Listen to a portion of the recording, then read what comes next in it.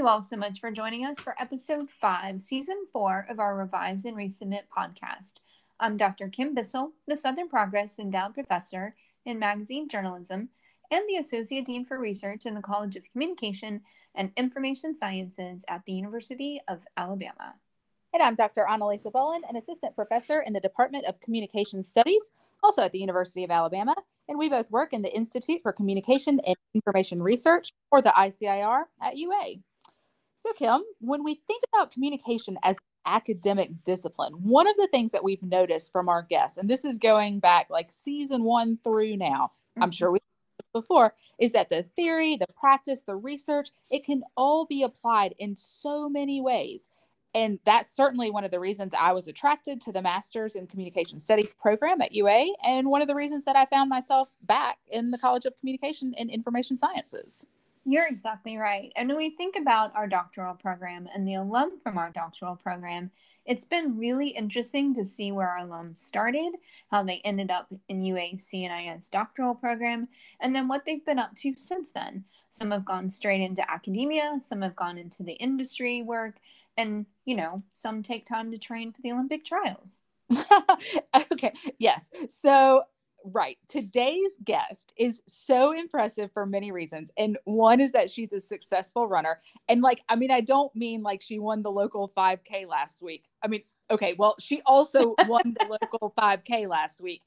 But she's done Olympic trial training. Mm-hmm. That's a spoiler. We'll hear about it. But another reason that I think she's so impressive is that she's taken her education and her experience and she's shaping the future. And she's teaching and coaching middle and high school students. That's right. Today's guest is Dr. Andrea Wagner, who is the head track and cross country coach, as well as the director of communication at Cornerstone Christian School in San Antonio, Texas. She's teaching students about crafting their stories, using communication theory to help students with their personal brands, coaching. She's doing a lot. And so we were so excited to get to talk to her and share this episode with you today. We want to extend a very warm welcome to Dr. Andrea Wagner. Welcome to Revise and Resubmit.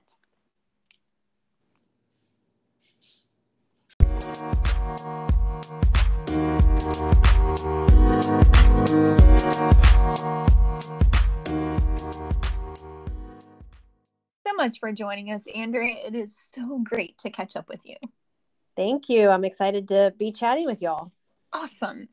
So, Andrea, before we do kind of a deep dive into all the details about your path to the PhD and what you do now, I think it's important to note and for our listeners to hear kind of a fun, interesting fact about you. And I'm not sure if you would bring it up, but I feel like it's important to mention because it just demonstrates how fabulous you are. You ran in the Chicago Marathon not too long ago, and your finishing time qualified you to run in the Olympic trials.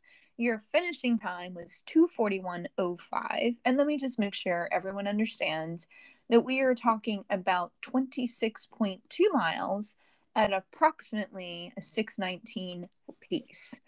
26 miles over a 6-minute mile pace. So I have many, many, many questions about this, but here's what we all want to know. How did it feel crossing the finish line, knowing you had qualified to run in the Olympic trials? It's still a little surreal, even years later when I look back at that, and in my office I have my bib and all other, kind of fun stuff to remind me of that time. But when I crossed the finish line, I had a really good buffer because the time was 2:45 you had to make, and I got a 2:41. So knowing that I had gone well under that, but the moment I finished, it was, there's no way to describe it. It was pure joy, happy tears, and just realizing that at that moment, in so many different ways, I knew my life was going to change. And even to this day, I'm still very proud of myself for everything that I accomplished. Okay, that's a very good answer. And I also know you got a lot of press, and you were in a film. Was it with American Airlines? Is that United Airlines? Oh, United Airlines. Yeah. Okay. So much. Yeah, that's really cool. And I love that you said that you were proud of yourself. I think that like there's so many times that we don't give ourselves enough credit and like realize like, oh my gosh, I did a really cool thing and a good so yay. Very much so. Yeah. And then, and on top of that, I was teaching full time and I had two kids. And so just knowing that, I wasn't in school, 21 years old, had no worries in the world. I actually had a lot on my plate and still was able to accomplish that. So, and it was later in life. I qualified when I was 35, which is ancient and running age. So, so the fact that I was kind of against all odds in a way, I am very proud of myself, and I rarely say that. So, very cool. Okay, Andrea, let's shift gears just a little bit. We're going to learn a little bit more about you, and we'll do this little rapid fire section. So first, where are you from? I am from San Antonio, Texas. And when were you at the University of Alabama? 2004 to 2008. And where are you now? I am in San Antonio, Texas. Came back home. Okay, so we've heard a lot about the running that you did, and we know that you got a PhD from the University of Alabama. But what did the young Andrea think she would be doing when she grew up? I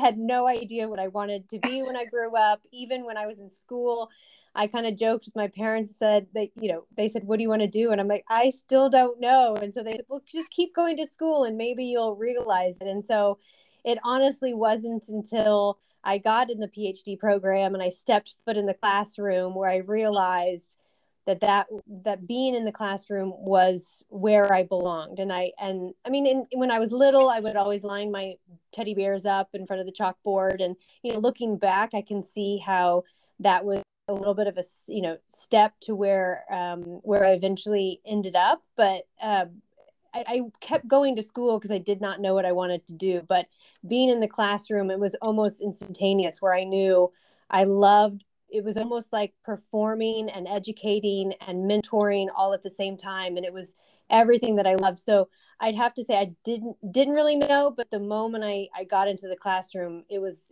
like a light bulb went off and I said, this is definitely where I want to be. I love that. Yeah. And like, so how did you, was it a straight path to the PhD program? And you mentioned like you kept going to school to find out what you wanted to do. Were there stops along the way? Yeah. So, I mean, I was mostly kind of a straight track. So I went to Clemson undergrad, and when I was there, I was in the communications program and I had a minor in journalism. And so while I was there, I was writing, and I knew, I liked writing. I was also in the theater program at Clemson. So I was like, I know I'm really comfortable in front of people. So I think that, that's another step to, kind of being a teacher and being in front of people. And while I was there in my senior year, I was lucky enough to do some research with some professors that are now is at Alabama with y'all, but I did some research and I was, I liked that challenge of, kind of understanding the why in a lot of things. And so I still didn't know what I wanted to do. And so I then got my master's at Georgetown and was thinking I wanted to go into health communication or political communication. And so I got an internship at the Pentagon while I was there in the press room. And I quickly realized I did not want to be in politics. I did not want to do government relations. I mean, it was a little bit of a twofold. I just, the political side of communication is very ruthless. And I don't think I'm that type of person. But I also was there right during 9/11. And so it was definitely a bittersweet time to be thrown into everything and learning so much so quickly, but at the same time, having so much pain and heartbreak. I think whether it was, moving away from that because it was too hard for me or moving away because I just didn't want to be there. I still don't know, but I quickly realized, okay, this is not the direction I want to go. So what else can I do? And so I took a little time off and worked, and then, worked at a high school and And so I really want to go back. I want more. I want to,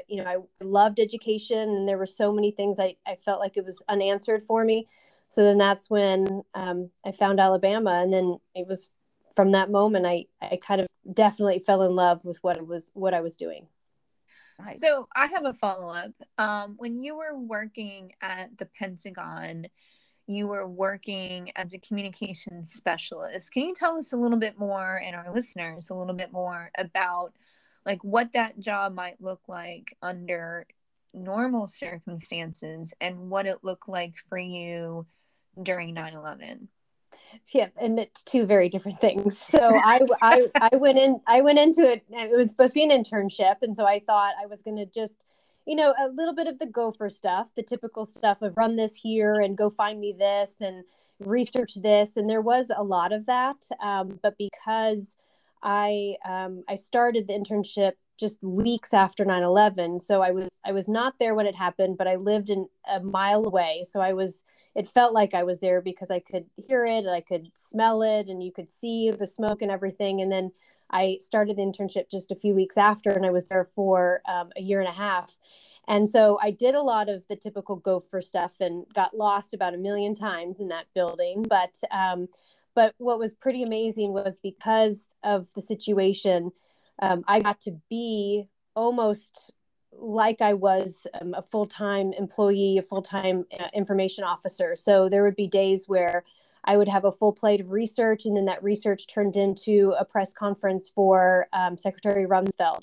Or there were days when somebody would be having to do a project, and they needed to man the phones for the Eastern Asian division of military affairs. And so I'd be answering questions, or there'd even be times where I would be running and fielding questions from, CNN and Fox News and MSNBC, where they'd be running across the hall asking questions, and I'd be the only one available to answer questions. And so I got an incredible amount of experience and education and all that. And also saw kind of, I don't want to say the dark side of it all, but I kind of saw the dark side of it all, and how, how you give information out and sometimes they only take part of it, and kind of pull my hair out a few times saying, that's not what I said, whatever it may be. But I mean, I think, it was very typical in the sense that it was a lot of research, a lot of, fielding phone calls. But it was just an added element of, I was treated like I was one of them, in the sense that I was given way more responsibility than probably a typical intern would get. I mean, I know that it's been over a decade. Not trying to age any of this, but it's been over a decade since you were at Alabama and then finishing your PhD. What has your career looked like since then? Can you tell us a little bit about what you've done over the last 13 years or so? Yeah, so when I was at Alabama, I chose the teaching track, in the sense that instead of, I mean, I still did research, but my primary extra role was I taught, and like I said, I really loved it. And so I knew that the moment I graduated, I wanted to teach.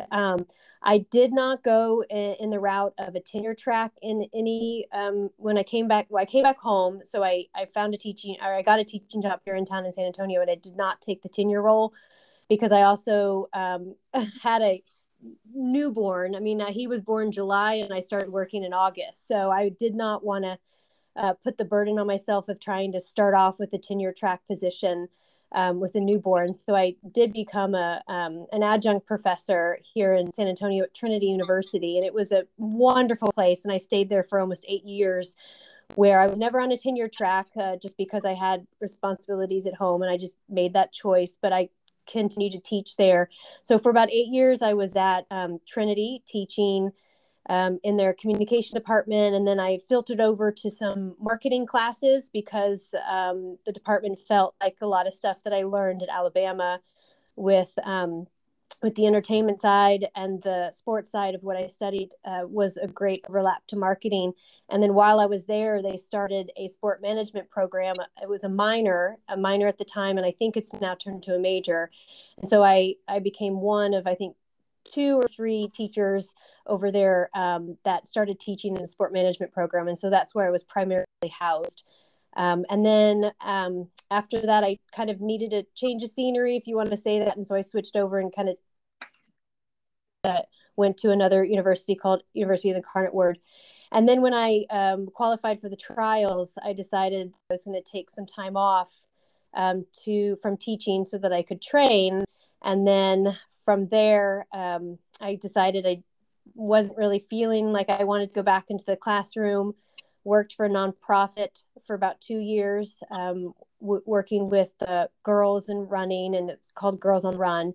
And I really enjoyed the programming side of stuff and putting a lot of what I taught and researched into practical application.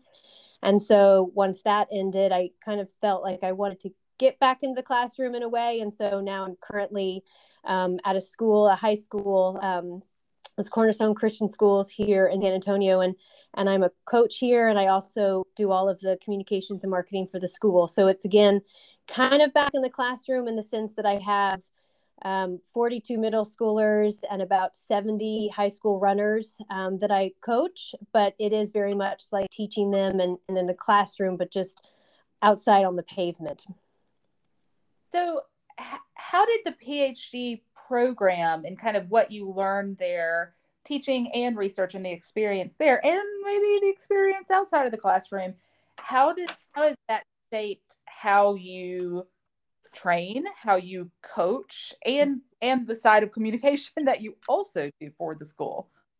Yeah, well, I mean, it is, I never thought that what I was teaching and researching and learning in a PhD program, how that could translate to what I'm doing. And it's every single day I'm using what I taught and I researched and I studied, which is pretty incredible to know. At my age, so many years and decades later, it truly is coming to a pinnacle where it all makes sense now.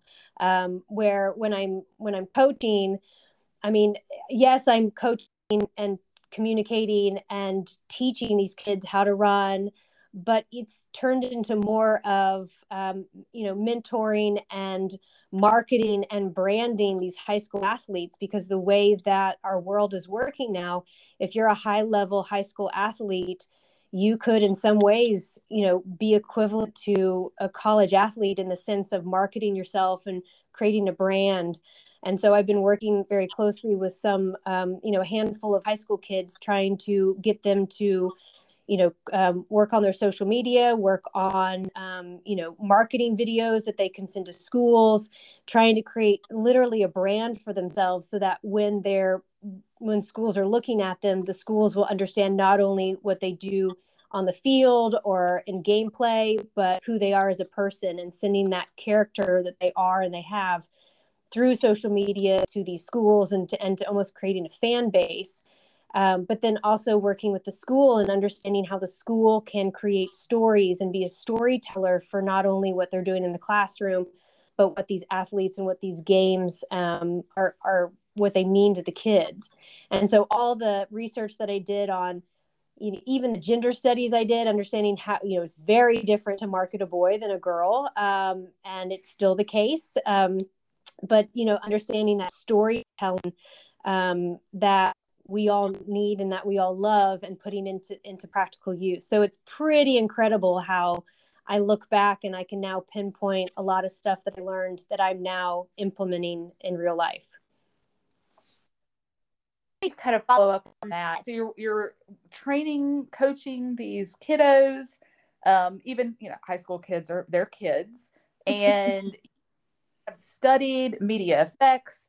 You're working with these students on their brand and on storytelling, knowing what you know kind of from a research perspective, working with kids, knowing what you know from an application perspective. Are the kids that you're working with, are they kind of seeing the academic side to telling a story and crafting a story, or are they just I got to tell my story? So how do you weave in the academia part of it. Right. Well, I'd say a little bit of both. I mean, you're right. I mean, they're 16, 17, 18. And a lot of them have very mature brains, but at the same time, they're still 16, 17, and 18. And they're very much like how, what is everybody going to think about me if I do this, or their perception, and that they want to, take 100 photos. And I'm like, I only need one photo, not 100, but they want to pick the perfect one. So I kind of, that's also a little humorous to me because, with Photoshop and everything that we learned, it's like, oh yes, let's use the filters like we always, that everyone does. But what I try to do is I try to put all of my big words, my research words into, things that they would understand. So, instead of talking about parasocial interaction and talking about fandom and social learning theory, all of those things, I'm translating that into, you want to connect with your fans, right? You want them to be able to know who you are. Okay, well, let's tell a story. Let's create a reel so that they know who you are, a day in the life of, whatever it may be. So I'm using those big ideas and then breaking it down into ways that they understand. And because of that, there's been an incredible amount of increased interaction and visibility for the school and for the athletics. And so, yes, I don't really get into the nitty gritty of all the specifics, but I definitely am implementing a lot of those research mentalities with the kids, but just in a very easy way of conveying to them. Well, and it sounds like I'm sorry, I did not mean to cut you off. That's what happens when you're recording in separate places. You can't point. You go, we go. But it does sound like that the work that you did, kind of that minor that you had referenced in sports management, is now really coming to fruition, because in addition to studying kind of the media effects side and entertainment, you also have like a firm handle on how they should be kind of crafting and creating their brand, and really working with them probably individually on messaging and how to get information out that's appropriate, and all of that. Am I kind of capturing that correctly? Oh, yes, 100%. And, even to the point where just last week I was talking to one of the male athletes we have here. And I was, I kind of had this flashback in my brain, and I smiled, and hopefully not too awkwardly with him, but I was telling him about this research that I did when I was in my doctoral program, about the idea that there's these people who are the golden ticket, and how, you could be great in the media, you can be attractive, and you can be be great at your sport. And it was one of those where I was like, he has the potential of being one of those golden tickets, and being able to put that in, to tell him about that idea. He and other athletes are implementing a lot of stuff that that I researched, never could be able to put my finger on, like a real life example other than stuff in Sports Illustrated and the Olympics and whatnot. And so seeing it in real life, it definitely is being captured here. And I think what about this is, a lot of these kids are going to go on to college probably, and they're going to hear those, fancy research words or a theory, and they're going to be like, oh, I know that. I've done and that education's cool. Oh, for sure. And it kind of in the similar way, but kind of in an opposite way. When I first got here, one of the things that I noticed was that there was no social media guidelines, there was no social media policy, and I was starting to notice that a lot of the athletes were not being monitored. And I don't want to say doing things wrong, but in some ways they were doing things wrong. And so I had a great talk with the athletic director, and I said, I'm just going to put my 2 cents out there, and they should not be doing this, or they should be doing this. And so within my first month that I got here, I created a social media policy for the department, to the point where, kind of on the flip side, these kids should not be doing some of the stuff that they were doing and putting songs with reels, because, or, the females presenting themselves in certain ways, because recruiters do see what your social media is all about, and they will make assumptions, and you will have a reputation based upon how you present yourself in the media. And so if these kids want to be respected as athletes, they also need to be respected as people, and whatever you present on social media, that will be people's perceptions, whether they like it or not. And so because of that, we have kind of had a little bit of a, a thumb on some stuff about making sure that they definitely present themselves in certain ways. I know their parents do. For sure. And I mean, I think back to my own kids when they were in high school, and the clubs that they participated in for travel soccer. There were no discussions about self-representation on social media, what they should put out there, what they shouldn't, and I feel like that's a really important piece of it all, especially dealing with high school athletics. So thank you for sharing that.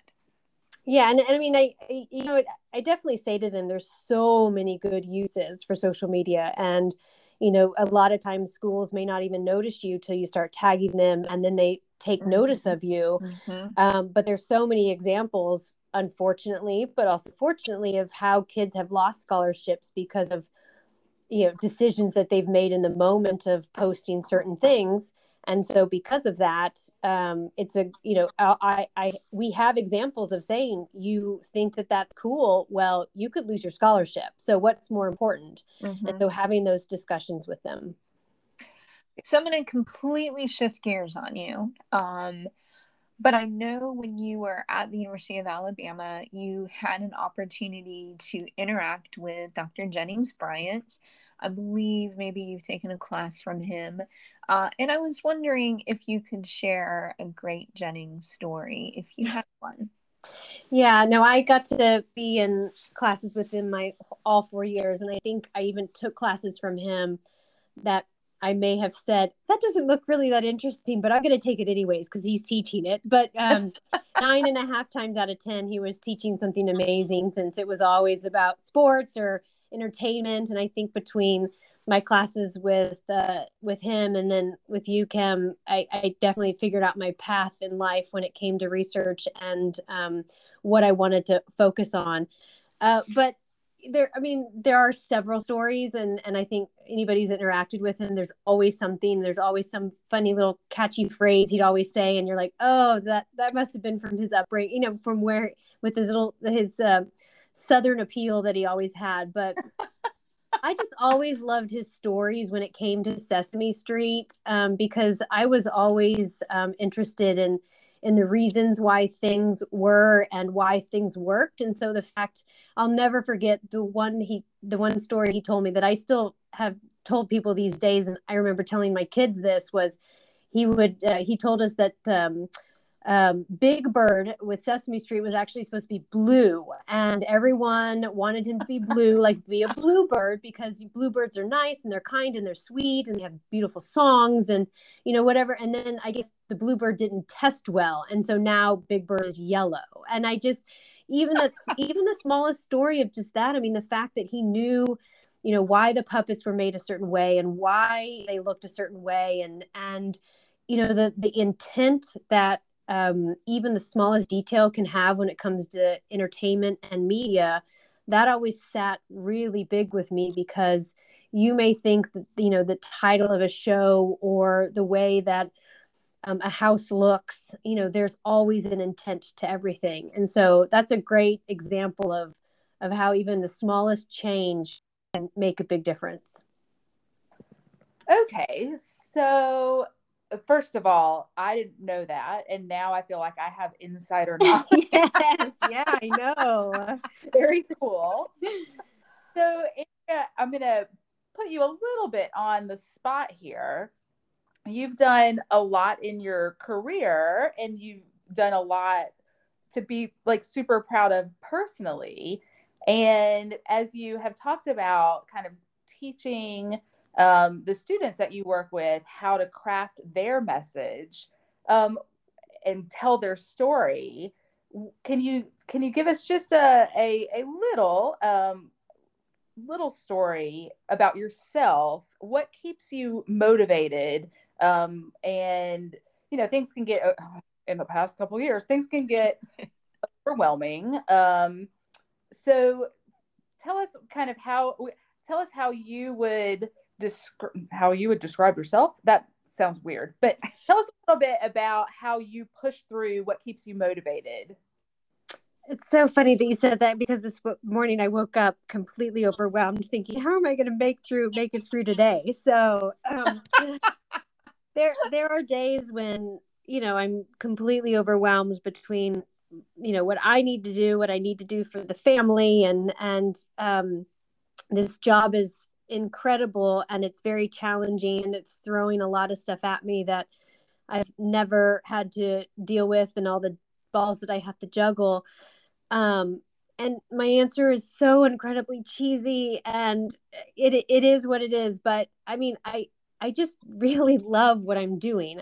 I mean, and that's what it comes down to, is whenever, I'll never forget when my dad said to me, he was like, I just want you to find something that you love. So what do you love doing? And I would always answer, I love talking to people. I love watching TV, and I love music, and I love sports. And so what keeps me going is the fact that, at my age, like, I truly have found a place and a position where not only am I applying everything that I know and everything that I've learned, but I really have fun. I have fun every day. And I think the big thing is, whether you're trying to figure out what you want to do with your life, or what you want to research, or what your dissertation is going to be about, and how you keep going, it's like, you do need to find your why. And I think that that's a big thing, is like, why do you want this, or why are you doing this? Or but the big thing is just finding something that you really love. And there's that saying that if you love what you're doing, you're not really ever working a day in your life. And I think I have, like I said, I have finally found it, where I'm putting everything that I have ever experienced and learned into a place where I have kids that come in my office and cry about their body and their body image, and that they think this certain way, and I can apply all of my knowledge to that. And I have kids who say, I want this college to notice me. What do? I put all my knowledge into that. And so it's lots of different balls being juggled, but it's the first time I've ever felt like I've been able to put everything into practice, is because I really enjoy it. That's awesome. Yeah. And I have to say, I think it's what you said was not cheesy at all, by the way, but I think it's a really important takeaway about finding what brings joy into your life, doing what you love, and having fun. Because as you described, it's so easy to get bogged down with, just like getting through the day and all this stuff that you have to do. And especially over the last 2 years, it takes a toll on us. It takes a toll on everyone.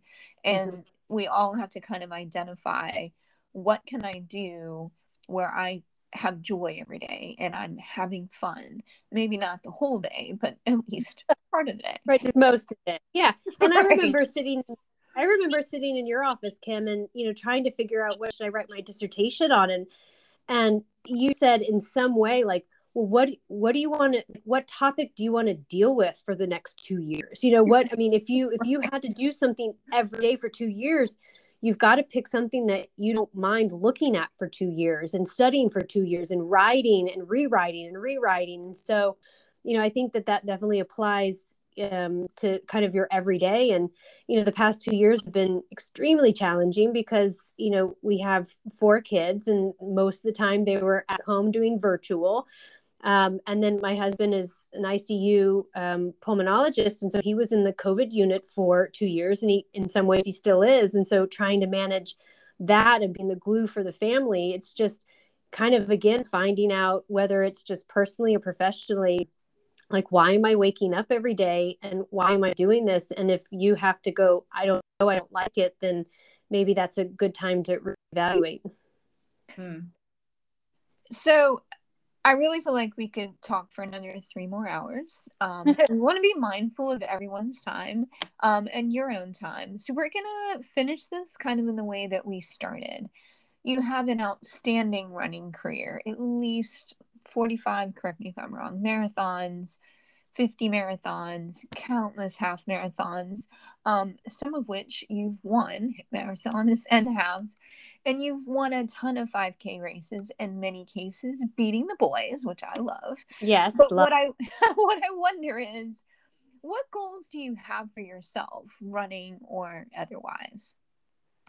I think for the first time, my answer is none. It's just kind of crazy. I mean, there, little things here and there, like I just did a race on Saturday that I just did for fun, but I ended up winning. So, I mean, I feel like I still have a little, I mean, I joked and put on social media, I got a little bit more fire in this machine. Like, I mean, I'm not out there training 90 miles a week anymore, and I don't want to do that anymore. But, I think what's wonderful is I don't have any goals, and I kind of am at the point where that is better than having goals. But to me, every day is a challenge, because I end up, most of the time I'm running with the kids that I'm coaching. So in the mornings I have middle school track practice, and in the afternoons I have high school track practice. And there's some days where I'm running with both of the groups or one of the groups, and doing speed work with them and doing hill work with them. And so I'm kind of just staying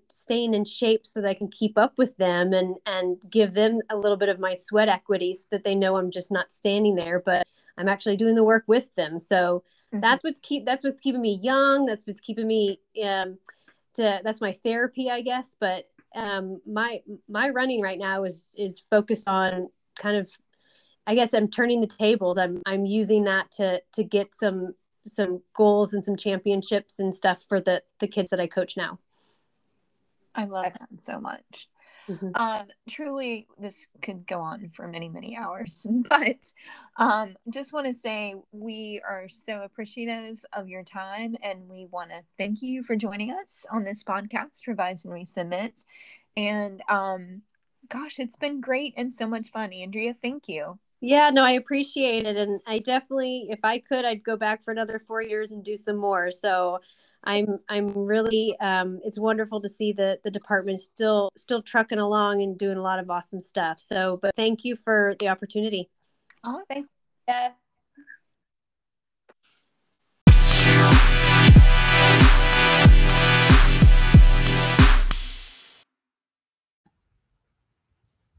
Thank you all so much for joining us today, as we got a great opportunity to catch up with Dr. Andrea Wagner.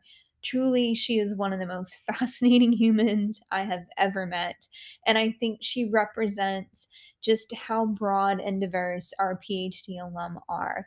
Some go into academia, some go into the industry, some have taken all sorts of different paths, as Andrea told you about today, but it's just really fascinating to hear about all the great things our alum have gone off to do. Want to tease our episode for next week just a little bit? We're going to be catching up with Dr. Sarita Stewart, who's an associate professor at Belmont University. Now, let me just say, from a person that started from a very small town at the end of the Oregon Trail in Oregon City, to someone who then moved to LA, got all in with the music industry, earned her MBA, wound up moving to Nashville, has literally hobnobbed with some of the biggest music stars you've heard of, to now working back at Belmont University and teaching her students how to make it big in the music industry as producers, as publicists, as all of that. It is so much fun. You don't want to miss it. Catch you next week.